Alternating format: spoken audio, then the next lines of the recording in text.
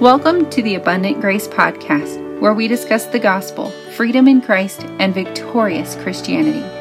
My name is Emily Lewis, and I am so honored that you are here. Sometimes Christianity can feel complicated or become heavy. I'm here to lighten that load. I pray that the chats had on this broadcast will empower and encourage you in your walk with Jesus.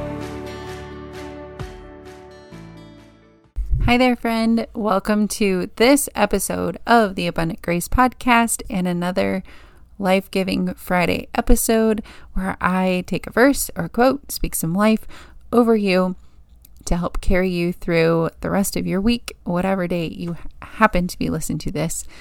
And today, the inspiration is from 2 Chronicles 20, verse 17.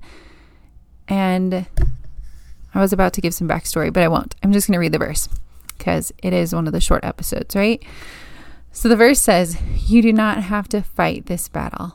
Position yourselves, stand still, and see the salvation of the Lord. He is with you, Judah and Jerusalem. Do not be afraid or discouraged. Tomorrow go out to face them, for the Lord is with you." And that's part of a bigger admonishment, a bigger encouragement from God. You can go back and read it. It goes from verse 15 through 17. But I love this, not because we can just take it and pull it out and be like, God is telling me I don't have to do X, Y, and Z because look, he says we don't have to fight this battle.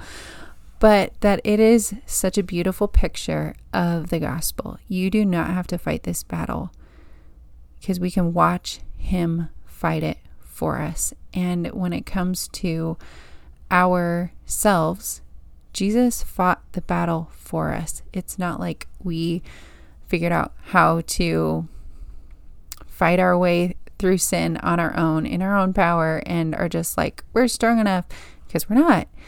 He does the fighting for us, and we can stand still and see the salvation of the Lord because he is with us.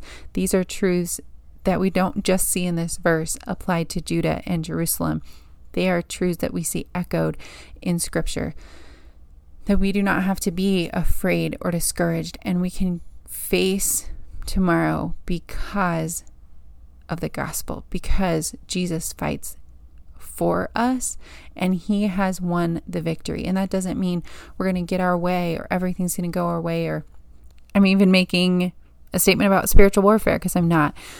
Just that he has won the bigger victory against sin and death, and that gives us so much hope for the little skirmishes, the little battles, because he goes before us and didn't leave us to fight this battle on our own.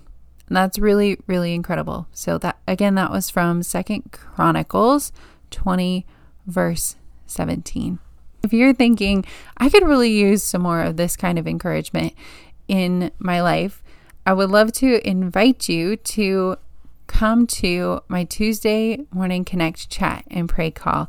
I would be so honored to pray over you and answer your questions about living out the gospel, or your questions about overcoming narratives that have been spoken over you that you might feel like they're keeping you hostage. You're not sure how to overcome them.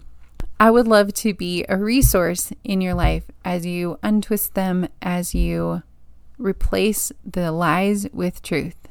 The link to the Connect Chat and Pray Call is in the show notes, as well as on Instagram, Emily.abundantgrace. I can't wait to see you there. And until then, I hope you have an amazing rest of your week.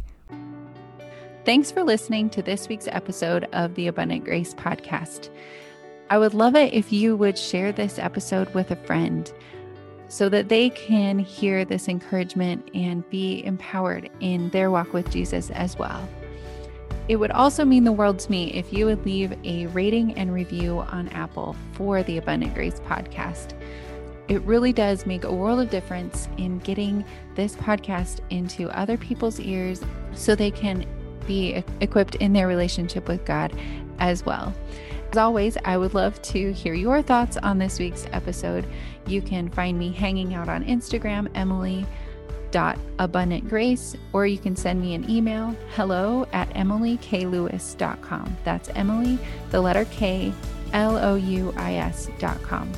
And until next week, remember that God's grace abounds and won't ever run out.